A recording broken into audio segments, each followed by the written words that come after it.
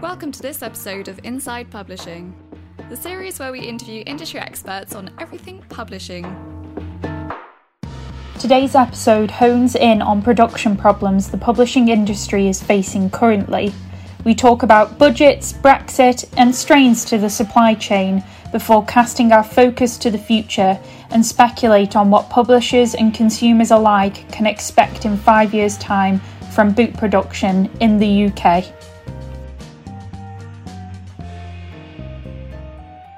So, hello! Today I'm joined by Farzana Khan, who is the production controller at Hachette Children's Group. Thank you for joining us. How are you today?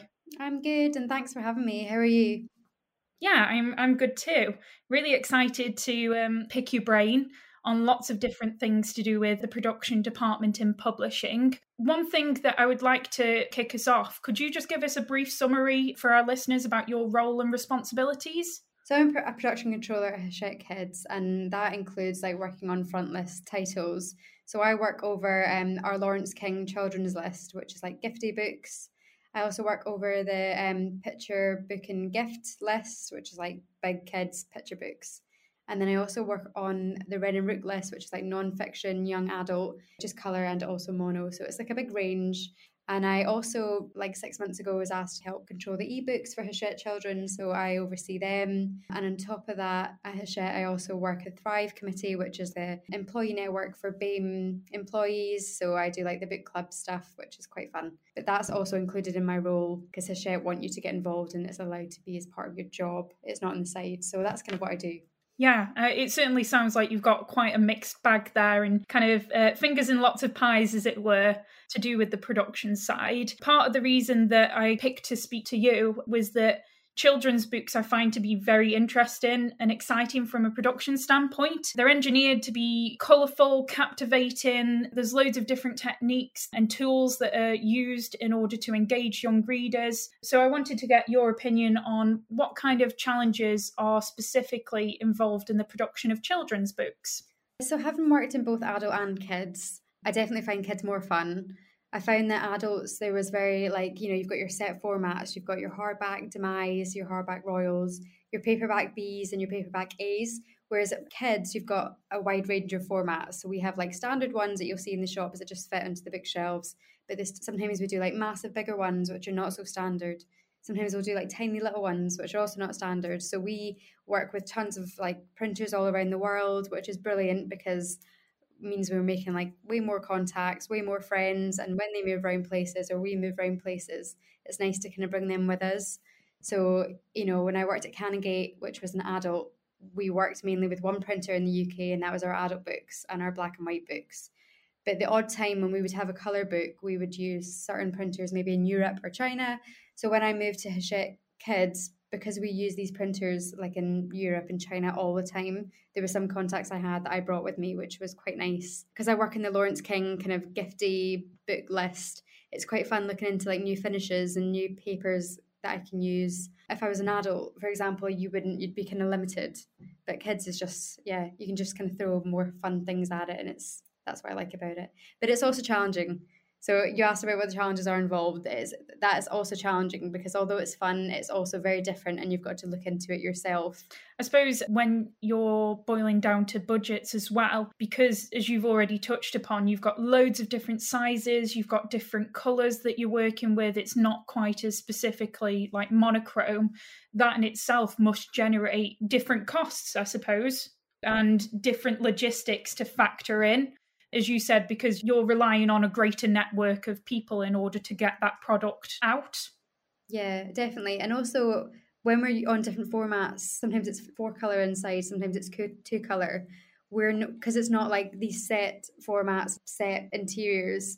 We have scales with printers. It means that we've got kind of set prices. So it's easier for adult publishers to do that. Whereas in kids, it's sometimes a bit different. So it means we've got to get quotes from lots of different publishers and sit and compare them, figure out which is cheaper, which schedule's better, all that kind of thing.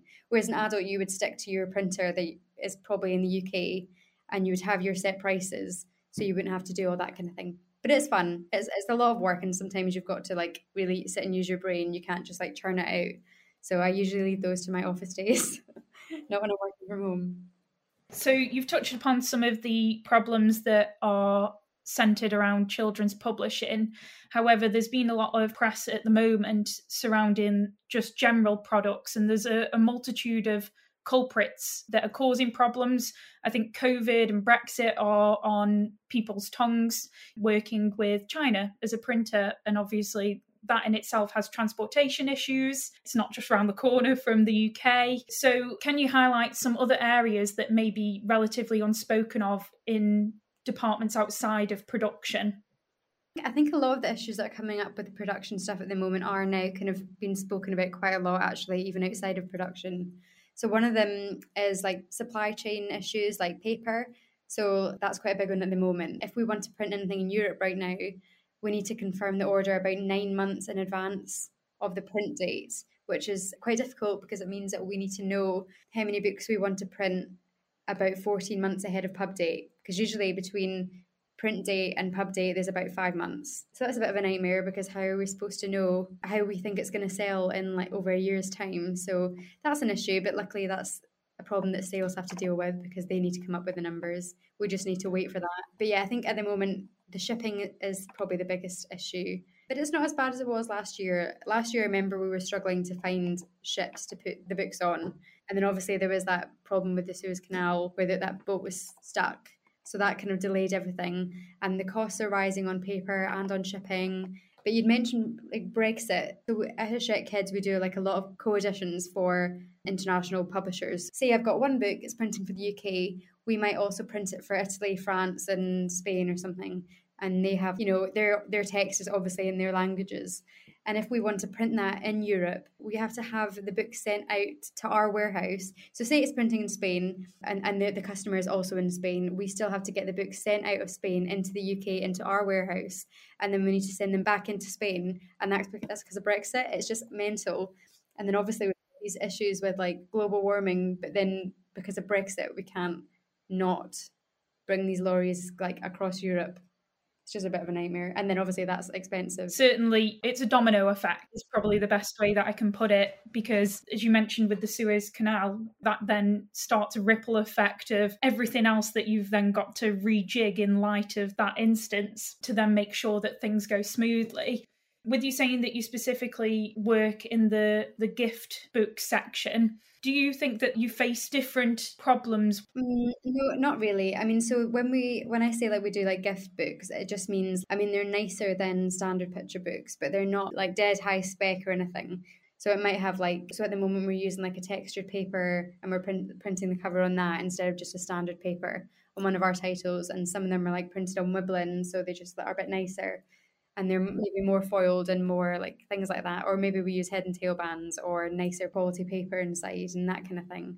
It's kind of a common fact that different retailers pay different prices for stock of your books and the industry as a whole. So the likes of Amazon and supermarkets in particular are known for getting big discounts.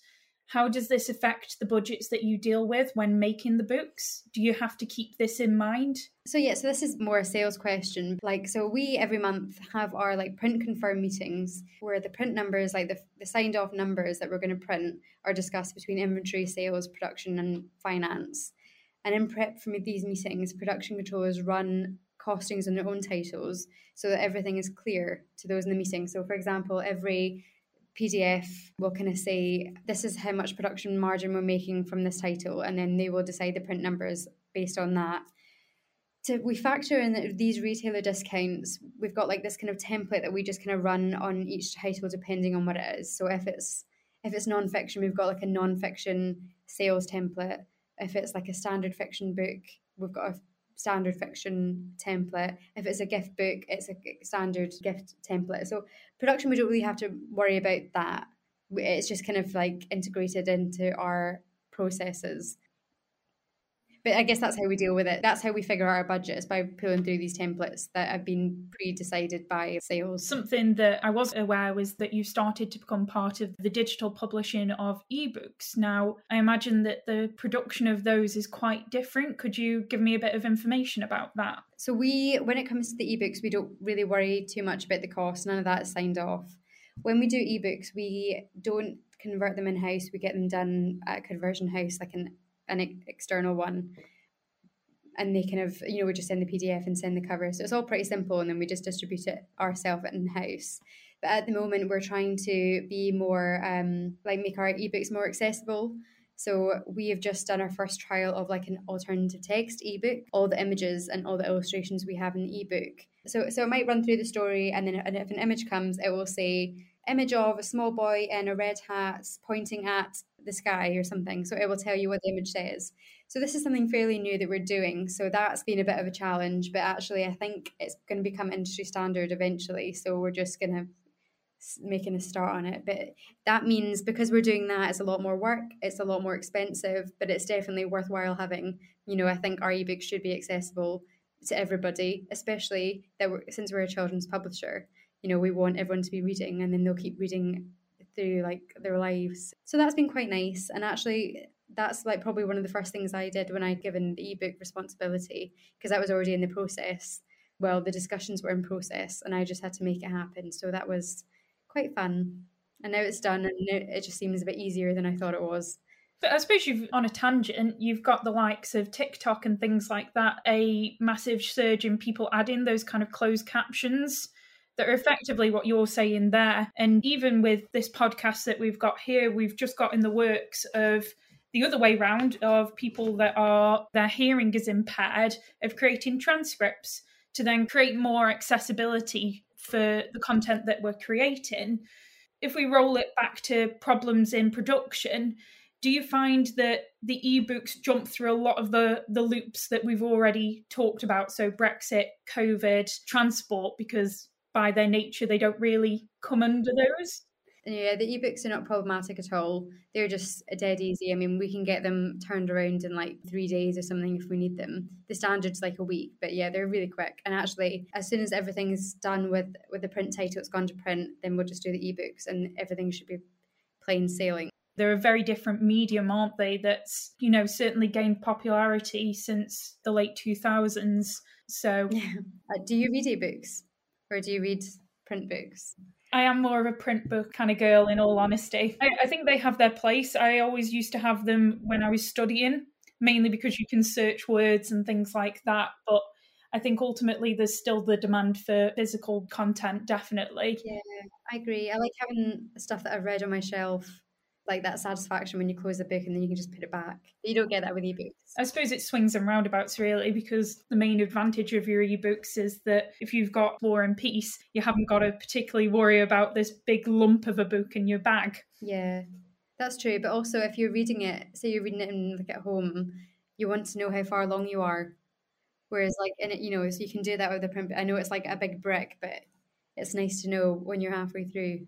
I agree with you there. I mean, I know that some of the technology is advanced to the point whereby it will do, but there's still some people with like 15-year-old tablets that are working perfectly fine that have that capability. Something that I wanted to touch upon was an article that I came across in April of this year. So it was released by The Times, and I thought it was quite poignant because it was dealing with kind of the psychological barriers to book pricing. So I imagine children's books, some of the ones that you've spoken about, do not really hit that £9.99 barrier, but it still kind of centres around that mark.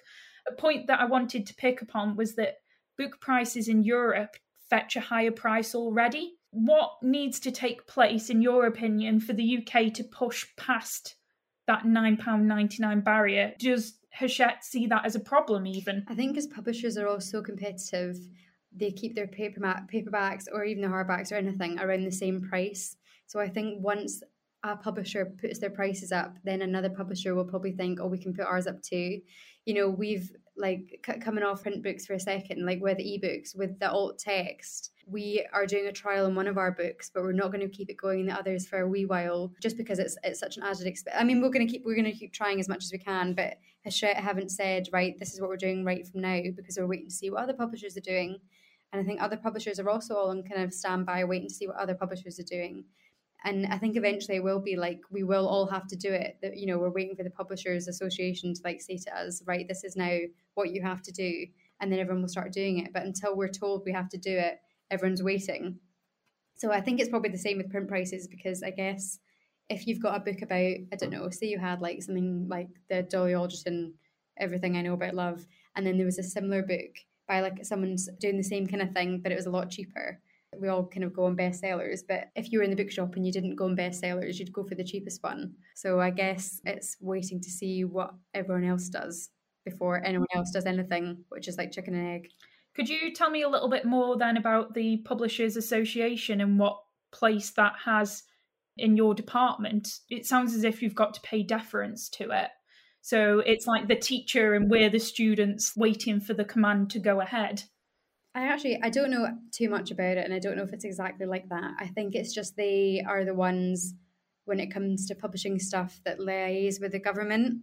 That's what I understand from it. So if there is government advice to do alt text in your ebooks, and that's that you've got to do it, you don't have a choice, then they will be the ones that the government, I guess, speak to about it, or that they will liaise, or they'll be discussing it together. That's how I understand it. Maybe that's wrong. Maybe if anyone that's listening to this podcast knows anything more, you can give me an insight. Yeah, it would be interesting to find out, because no one wants to be the first one to break the mold. I think that's part of the issue that publishers are trying to contend with. The cost of living, the cost of literally everything, petrol for your transportation, as you were saying, just wanting different flourishes on your books, all of those things add up to more and more money. Therefore, supposedly your profit margin then becomes smaller and smaller. I mean, we would then be encouraged, I guess, to then print longer, so have higher print runs, so that cost can be spread across more units. If we printed 100 copies, then that startup price or maybe that transport cost isn't spread just between the 100. Whereas if we printed 1,000, then it's kind of divvied out a wee bit more. I mean, we've got some fixed costs. Every time we print something, to turn the machine on, the printer's on, we have a set price, and then after that, each unit is a certain price. So say to turn on the machine, it's £200, and then after that, each unit's going to be £15. So that £200 is going to be spread across that 100 as well as the 15p. Whereas if it was 1,000 copies, that 200 would be spread across 1,000 copies plus the 15p per unit. So I mean, it just we need to maybe print longer, but then you don't want to have all these books in your warehouse that aren't selling, and then you've got to pulp them. Yeah, it's a vicious cycle, and I suppose you're talking from the experience of Hachette, which is one of the big five that probably have a bit more power to do bigger print runs. There's also the question of smaller publishers, whereby they've got to navigate it in a slightly different route. Would you say that changing the print runs is probably more of the go-to option than, say, changing the flourishes? I mean, I think definitely at Hachette we are careful with it. I mean, I guess where you don't want to put stuff on a book just for the sake of having it on the book. Say a cover is printing 4-colour and then someone wants it to be 5-colour with a Pantone or a fluorescent ink. Do we need the fluorescent ink? Can we get that in 4-colour that, it doesn't make a difference? Well, I had a title last week. It's the second in a series, and the first in the series had foil on the paperback. And the foil on the paperback looked so nice. It was such a lovely book. And then the second in the series, the foil didn't work quite as well, because it was the whole design, the cover was slightly different. And then there was a discussion about whether we should keep it because it's following a series design, or whether we should take off because it's a waste of money. And we took it off, luckily. I was like, please, let's just get rid of it. But so it's decisions like that are becoming more of a thing. We've got to think about whether it actually needs it, or whether you're just going to throw foil at it so that it's got foil on it. And I guess that ties into thinking of the longevity of your book. As you were saying, your lead times are much longer. Usually we do about 5 months ahead of pub. That's when we would give the printer their order confirmation, basically. But now in Europe, it's having to be a lot earlier because they don't have paper. And also, I think a thing with paper is that we don't, there's certain stocks that we want to use and that we don't want to use. It has to be, I guess, certified paper. We don't just want to use anything or not know what we're using. And all the publishers are doing that now as well. We all want the same paper. I hadn't really factored in the ecological aspect to printing as well. How does that factor into production? Do you find that it garners a higher price point? Yeah, I mean, FSC paper is a lot more expensive. We use printers at Hachette that have had checks. We do checks to make sure there's no child labour, or that everyone's getting paid fairly, everyone's doing fair hours. We make sure we're using the right suppliers. I guess all these kind of compliance things that have to be adhered to do make it slightly more expensive. Otherwise, we could just go to any printer and we can get any cheap cost, but we don't know what we're feeding. We don't want to promote bad labour practices. Yeah, it's just a moral sense of duty as well as paying for your staff and obviously trying to turn a profit. There's so many other factors which need to be contemplated, and especially in today's society, you touched upon very briefly about global warming. Publishers have to do their bit to contribute to a healthier world. Hopefully we'll be able to deliver direct to Spain from a Spanish printer soon. But as you said, you're having to kind of navigate circumstances, a lot of which are kind of outside of your control as well. Yeah, and especially, I guess, when Brexit happened, like when all the kind of things came into play, everything changed in production. We all had to learn like completely new ways to do things. You know, what we knew before, and this was during COVID as well, when everything changed because of Brexit, that we then had to learn lots more things, and that was complicated, especially when you're learning it at home and you can't like sit around your team and kind of go over it together. Like, you know, the new process for sending co-eds their books or getting our books into the warehouse, or how all this extra paperwork we then had to do.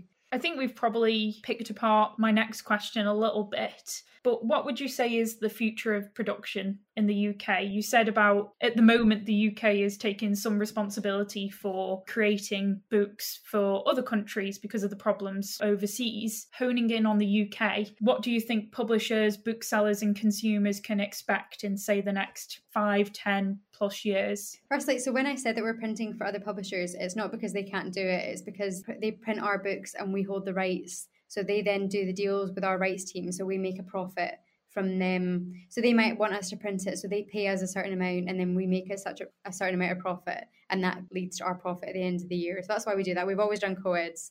It's not a Brexit thing, but I think something that maybe will change in production is, and we've kind of spoken about this, is the lack of finishes. I think during COVID, when everyone was ordering books online, people are like buying books based on like a tiny little thumbnail that they're seeing on Amazon. They don't see the foil, they don't see the spot, they don't see the matte lam or anything. You know, we certainly took finishes off some of our covers for reprints. And you see, I don't know if you've seen like the Penguin Modern Classics. I think even before COVID, they like completely stripped all their finishes off it and they're just UV varnish. And people buy them anyway because it's these kind of book. If people want to buy the book, they'll buy the book. It's not always, I know sometimes it is about the cover, but when it comes to, I guess, stuff that are classic, like the modern classics, people will buy them. I think maybe that's probably the biggest thing that I can think of at the moment, is probably getting rid of the fancy finishes, especially when online is growing so much. Well, people say judge a book by its cover, but a lot of consumers have also been pivoting to ebooks, to audiobooks even. Like, I recall being a little bit peeved that I had the audiobook of Dune and I was listening to it, and then suddenly the film comes out and the little thumbnail changed to be a tie-in for the film. I didn't expect that to happen. I mean, it makes sense that they can go in and change those little details, because then they don't have to consider the cost of foil because it does not exist within that context, I suppose. Yeah, exactly. I mean, I guess, would you have bought the book if it was a film tie-in edition? Probably not. I think it's generally accepted that most people, if they have that choice, probably will steer away from a TV tie-in, unless it has maybe a cost implication and it's a little bit cheaper. I might be making vastly uninformed assumptions, but it seems far less important if I had the ebook or if I've got the audiobook, because I'm engaging in a different format for it. What do you think? I don't like film tie-ins. People will go into a bookshop. We've done a Heartstopper one recently, and I guess people will go in, they'll recognise Nick and Charlie from Netflix. So that makes sense, but I think for me, I would never pick the film tie-in. And I think maybe it's because when we talk about ebooks and audiobooks, you're engaging with that format normally for a different reason, apart from the tangibility of the object. It doesn't centre around that nearly as much, because you are either listening to it or you might have an ebook for convenience. So that is all we have time for today. So many thanks again to Farzana. It's been a pleasure having you on the show. Yeah, thank you so much for asking me to chatting to you. It's been really fun. Thank you also for our listeners. I've been your host, Shiv, on today's episode of Inside Publishing. If you want to check out more of our content, then head over to Spotify and Apple Podcasts. Otherwise, we'll see you next time.